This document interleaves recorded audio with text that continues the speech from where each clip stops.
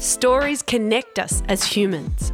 A well-told story can motivate and inspire us. Storytelling is the ultimate superpower. Be the Drop is a weekly podcast that investigates how to tell stories that engage. Join me, Amelia Veal, on our shared journey to become better storytellers. In episode 220, Rob Sturrock shares how he became a fatherhood, child caring and gender equality advocate, which led to writing his book, Man Raises Boy. We discuss ongoing barriers to gender equality for both men and women. Plus, Rob shares his top tips for men wanting to change the role they play within their family. This is Rob's version of Be the Drop. Are you starting a podcast? Narrative Marketing delivers a full range of podcast production and training options. Visit narrativemarketing.com.au or hit the link in the show notes for more details.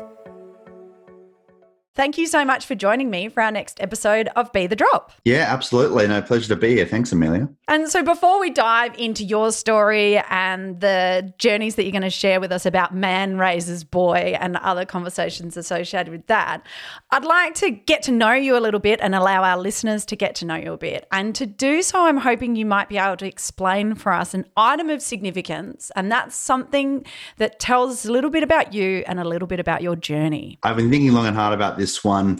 I've got probably a fairly mundane one, but it kind of relates quite nicely to the book because it's about sort of my journey in fatherhood. So I've actually got my house keys. For Father's Day, my daughter with my wife drew this lovely picture, and then my wife, being very creative with craft, actually shrunk it in the oven so the little pictures can fit on my keyring, and I carry them around. And she did a tiny little photo of actual daddy, which is just a little blob with arms and legs and a smiley face. I love it, actually. It's just one of those things, it's always in my hand as I'm going in and out of the house. So to have something that I know that they've done just for me is kind of really special. And it's kind of, emblematic of fatherhood, right? There's so much special stuff in the everyday kind of routinized, mundane parts of life. And it is a lovely lead-in to this conversation around fatherhood and the journey that you've been on to become you're an advocate for fatherhood, and child caring, gender equality. And obviously that's a topic that's dear to my heart with the documentary series Transcending the Gender Narrative, which unfortunately I didn't come across your book and profile until after we'd filmed for that series, but we did get to include you in the recent Zoom online session for the Chartered Accountants.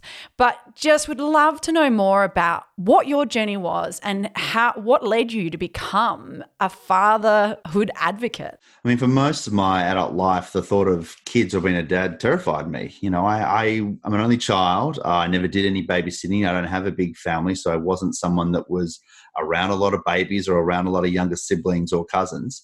And it was always a very daunting prospect, the thought of one day being a parent. So it was a surprise to me really to think a few years ahead, and now I'm the sort of very passionate advocate for fatherhood. And I've loved fatherhood. It's been one of the best things that's ever happened to me. I guess the advocacy part, I kind of stumbled into it because as I was thinking about becoming a dad and wanting to be very actively involved in my kids' lives, I was just looking around for, literature and dads sharing their experiences and, how dads go about being actively involved. And there's just not a lot, there still isn't a lot that speaks to dads. So I just started writing about my early experiences of being a dad, and here's what I'm finding in the experience. So it's got its ups and downs. This is more amazing than I thought, and was just starting to write from my own point of view to try and encourage other dads as well to share their voices. And in a big sort of way, that's what the book is, partly about expanding the conversation around fatherhood and getting dads being more comfortable being sharing of their stories of how they're finding parenting, the ups and downs, and how they're trying to be active in their kids' lives, and to more actively include dads in the parenting discussions. And so it is kind of, I look back to 10 or 15 years to think of myself doing this sort of right advocacy. It would have knocked the socks off me if I could go back in time and talk to a younger version of myself. I think if we could go back in time and talk to a younger version of ourselves, we'd all have something interesting to say.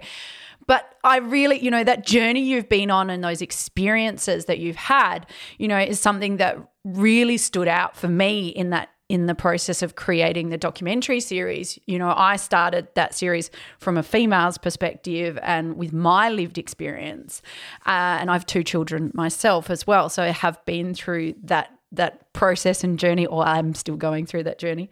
So my focus was very much about, we need to get more opportunities for women in the workplace. But the more I had this conversation, the more clear it came to me that it's a balance. It's this counterbalance of actually creating opportunities for both men and women in the workplace and in the home that to me are so interlocked that we just can't have these conversations separately anymore. It's not just about creating more opportunities for women in the workplace. Sure, we need more women on boards and we need more women in senior leadership. But to enable that, we need more men at home and more men that don't feel like they're not achieving as a man because they're not providing. They're not the breadwinner. Like, we've moved beyond that, but we haven't. In those home and in our cultural expectations and the judgments that get placed on both men and women, and it's felt by both. Now, obviously, my experiences as a woman, but for you felt those judgments as well because you did decide to stay home and have that more proactive role with your children. So what was that experience for you like as a man? Look, on the whole, it was wonderful. I would happily take, paid parental leave again in a heartbeat, and I wish I could have taken more time. So I took 3 months paid parental leave for both my kids, both when they were about 9 months each. And so I had them till they turned about 1. And it was wonderful. And yeah, if I could have doubled that, I would have happily. And I know a couple of dads are doing 6 to 12 months parental leave, and I'm very envious of it. So on the whole, it was wonderful. Look, I felt like I was pretty immersed in both my kids' lives before parental leave, but it's just, there's nothing quite compares. After 3-4 months of being with them day in, day out, your rapport, your relationship with them is so much deeper and more special. You have your idiosyncratic things that you do with one another, the little sort of jokes you share with one another, and that sort of the dialogue you have even with young babies. And I really noticed it in particular with my son second time round. He was as a little baby, he was quite sick, he slept quite badly, and he had feeding problems. So he was often on mum to soothe. But after 3 months of us being together one-on-one, our bond was so much stronger. And for a long while afterwards, probably for a good 6 to 9 months after I finished parental leave, I was still sort of the default carer he came to for all sorts of problems, or when he wanted to be fed or changed or settled, it sort of came to me. So it was another sort of great indicator that it was time well spent. From a sort of a social point of view, yeah, it's still really hard for men. I think the whole journey of thinking about parental leave, having the conversations at work, taking it, being on leave and coming back, it's a fairly awkward, clunky journey for a lot of men. I think it involves some sort of, awkward and sometimes uncomfortable conversations at work about why do you want to do this? And you've normally got to convince a few colleagues or a manager about why you as a man want to do this. In my case too, it involved, a bit of educating a family about why this is important to me and important to my wife, Julia.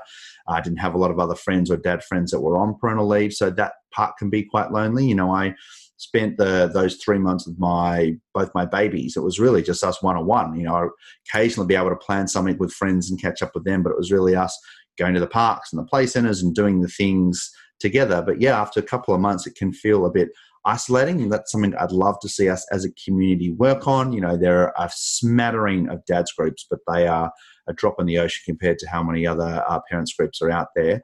That's a big challenge. And I think resettling back into the workforce, it was much better for me second time round. I think I came in with eyes wide open. First time, I probably had, looking back, a naive set of expectations on how that would run. I kind of assumed it would mean a reduction in workload. It didn't. That's just not what happens when you go to part-time work, as a lot of working mums know. It's a full-time workload being done with part of the time and part of the money. So I wasn't prepared for that. And the big thing I really wasn't prepared for is what happens to your working week when one of your kids gets sick or you get the daycare bug.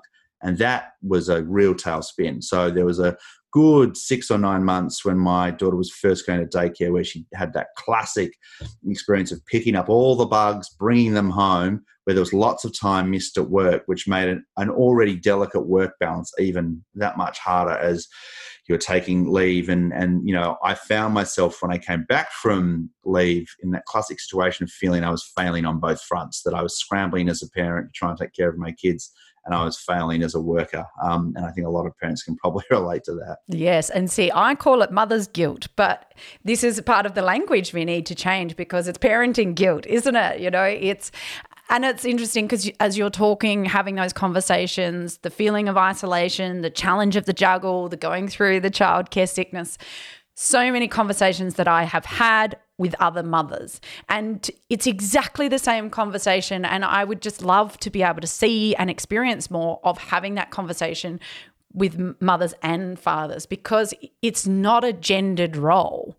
Obviously, there's a portion of having babies that has gender requirements, but outside of that, we're really needing to look at opening up how we can make this more accessible, and so for you, you've then written the book Man Raises Boy. What was the goal and aim around releasing that book? The aim of the book was really to expand the conversation around fatherhood and what it takes or what it means to be an active father these days and age, and to show men there are lots more opportunities to shape the way they run their work life and their family life and to be a hands-on carer. That was really the first half of the book, was all around trying to encourage men to think more deliberately around the choices they make around being a father. And the second half of the book is really, again, to think around the choices they make and the role modeling they do for young boys, and, to have a conversation about how we help raise young boys into good men. We still have this sort of community trope around the real man, like the tough man or the stoic man. It's something that we've inherited from, generations ahead of us. And so it's really about exploring the choices dads can make to help role model a different type of masculinity, to show their sons, again, a bigger array of what it takes to be a man, and in this case, in fathering, to me, one of the fundamental aspects of being a man or being a father is caring, is being openly affectionate, loving and nurturing and raising children. So that's just one example of something we can show our boys, is that to be a man means to care for your children, to be hands-on in that caring. That's just one aspect. So, and look, the book is very much written from the point of view of someone who's in the trenches, who is doing this, who is grappling with these challenges. My kids are 4 and 2. So there's not written from the point of view of someone who thinks he's got the answers. It's rather someone who's trying to find the answers and is sharing information as I go. So opening up that conversation and dialogue for greater inclusion and, a broader thinking. And it's interesting because I am the mother of 2 boys. My eldest is 11, and so he's just going into that pre-teen sort of age, and I'm like, I don't know teenage boys. What? So, it's really interesting because you're looking at that perspective of how we bring up boys to become men that are nurturing and caring and kind. And it's certainly something that I'm really conscious of, and, just want to add my part in that as well. So I think it's so interesting because the more we talk about our experiences, I think the more we realize there are these great crossovers, and in our differences, we're actually quite united in similarities as well.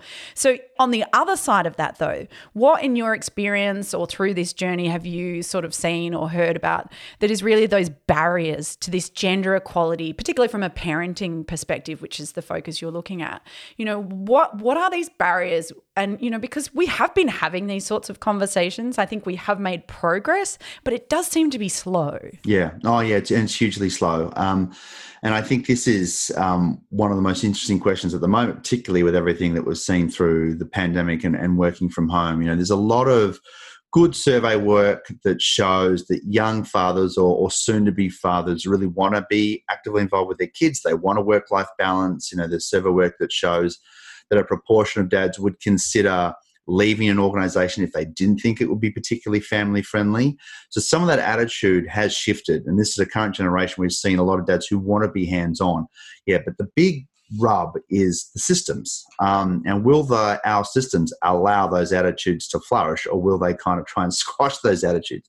And that's where I think some of the big barriers are now. We look at the public parental leave that is open to dads. It's next to nothing. There's a dad and partner pay through Centrelink, but it's 2 weeks and it's at minimum wage. I think that to me sends a huge signal to dads everywhere that the best way to be a dad is to work. You have a couple of days or a couple of weeks with your baby and then go back to the workforce. So we don't have a very good public scheme. It doesn't really support dads. We've seen pockets of progress in particular industries in the private sector that have some great paid parental leave schemes for dads, but they're still sort of the exception to the rule. About half of all workplaces in Australia don't have paid parental leave. They don't have those supports there for dad. A lot of the parental leave policies, as they're written, are really written for working mums. That's where the policies have tended to be in the past. That they haven't really been updated. And you have a classic situation sometimes where you might have more gender neutral policies on paper, but when dads go to inquire about them, they're kind of told, well, it's not really for the dads, that's really for the mums. Or if you're going to take it as a dad, you're kind of waving the white flag on your career. So we sort of, even if you sort of have the policies in place, sometimes the cultural attitudes within a workplace might stop a dad from taking leave. I think this to me is a really big one because, as we've been talking about already, if dads can take parental leave, have that time at home, have time to just be with their kids, to appreciate those fleeting moments when they're young, to be caring, and also just to sharpen their parenting skills. I mean, it's a skill set, right? It really can set them up for the rest of their kids' lives, and it can show them that they can achieve a different balance between work and family. If they're constantly precluded or prevented from taking that leave, they're not going to know what they're missing out on. It's also a great one because it's something that is solvable. Like, we can have better paid parental leave policies that are gender neutral and allow just as many dads to take it as mums. Absolutely. And I think it's great that, progress has been made about having paid parental programs in some workplaces. And yes, the focus may have been on supporting women, and that was a good step to keep women in the workforce regardless of whether they had children. Great. So now it's just, okay, let's take that a step further.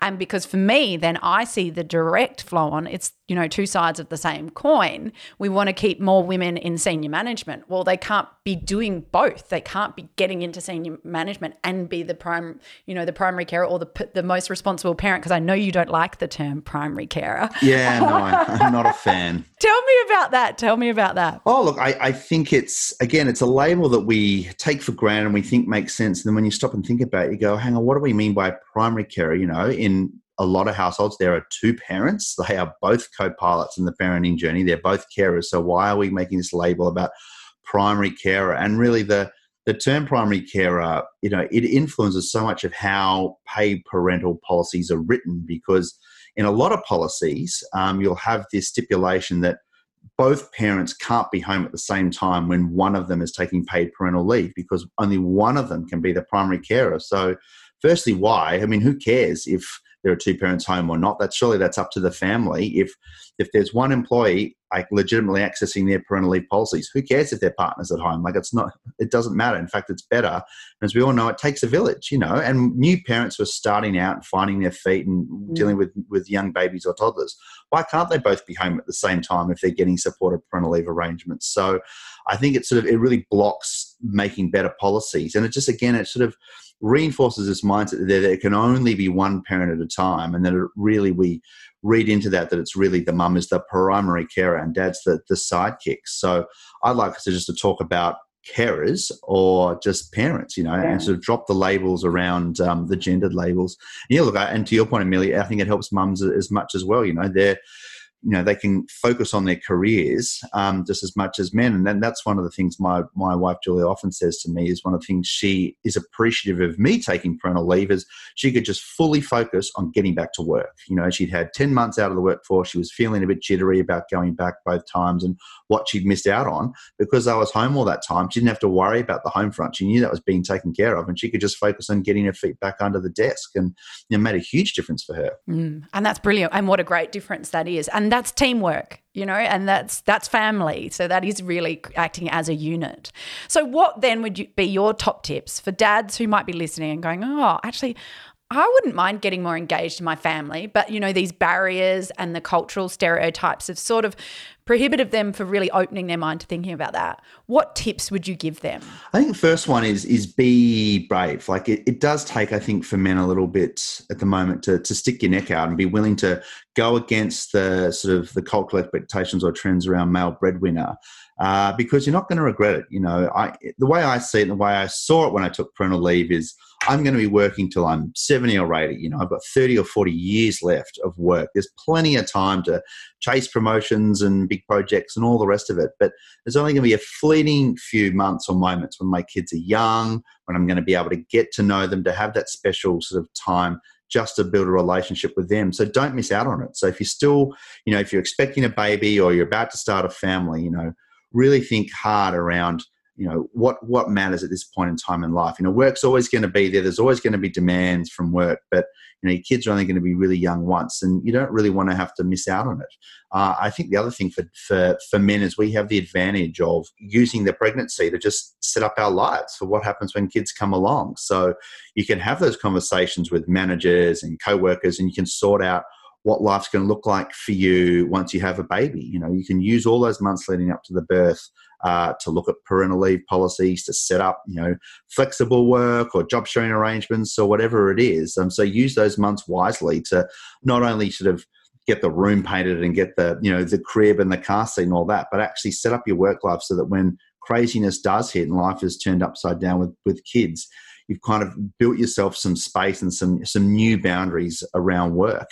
I guess my last one is that it's never too late. I've talked to dads that are young dads, old dads, granddads, and one of the things I've picked up in all my discussions with these different men is that it is never too late. If your kid's 1 or 11 or 21, there's always a chance to really get immersed in their life and just be really active and involved. And for a lot of older men, like I think of my dad too, he was the classic male breadwinner. He worked a lot. He traveled a lot when I was young, but now he's got grandkids, so he's got a second chance. And I think it's the same for a lot of older men, is even if maybe you weren't able to be around as much when your kids were young, well, if you've got grandkids and you've got another whole crack at it, and you can be there and you can sort of make up for some lost time, if you will. And I think that's a really important point too. Oh, fantastic. Rob, I have loved this conversation and all these tips. I want to get you to conclude, though, with your Be the Drop tip, which is based on the fact that Be the Drop is based on a saying that I love, which is a waterfall begins with one drop. So that's around how we can communicate in a way to motivate and inspire others. So what would be Rob's Be the Drop tip? I think the drop for me would be talk openly about your experiences of fathering. It sounds kind of basic and mundane, but I think too many dads parent in isolation. I don't think there's open with sharing their experiences of fathering.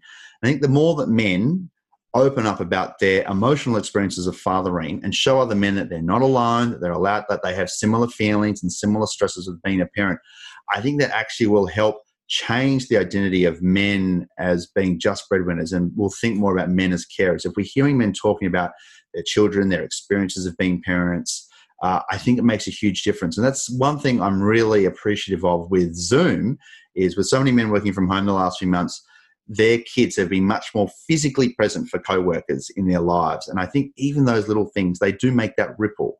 Where we start not just seeing men as the guy with the tie at the office, but we see his family life, and it becomes more visible and centered. And I think that's a really important thing as well. What great advice. And from my perspective, certainly going through the years when my children were babies, having other people, which in my experience was other women, to share those stories, to go, oh, I'm not in this alone, made a huge difference. Sharing that experience with someone else always made it feel better for me, and made me think, oh, okay, it's not just me. I'm not a terrible mum. I'm not making a mistake. It's just a challenge. It's a difficult process. Absolutely. Yeah. And I think that's for the same with dads. If other dads can see, oh, right, so my mate's taking parental leave, or he's going to work flexibly or part-time. Like, I didn't realize we could do that, or we're almost that we had permission to do that. I think that will really start opening up some doors. Yeah, I think, and that's it. Give yourself permission. Fantastic. Thank you so much, Rob. Thanks, Amelia.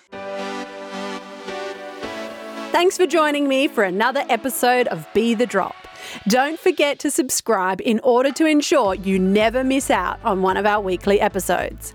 Be the Drop is produced by Narrative Marketing, where we believe that stories connect individuals and that powerful storytelling can positively impact the world. To unleash your storytelling superpower, visit narrativemarketing.com.au or check out our social links in the show notes. To contact me directly with any specific comments you have, you can email me via amelia@narrativemarketing.com.au.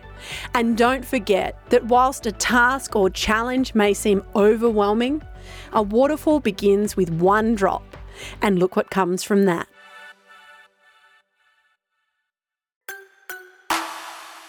This is a Narrative Network podcast.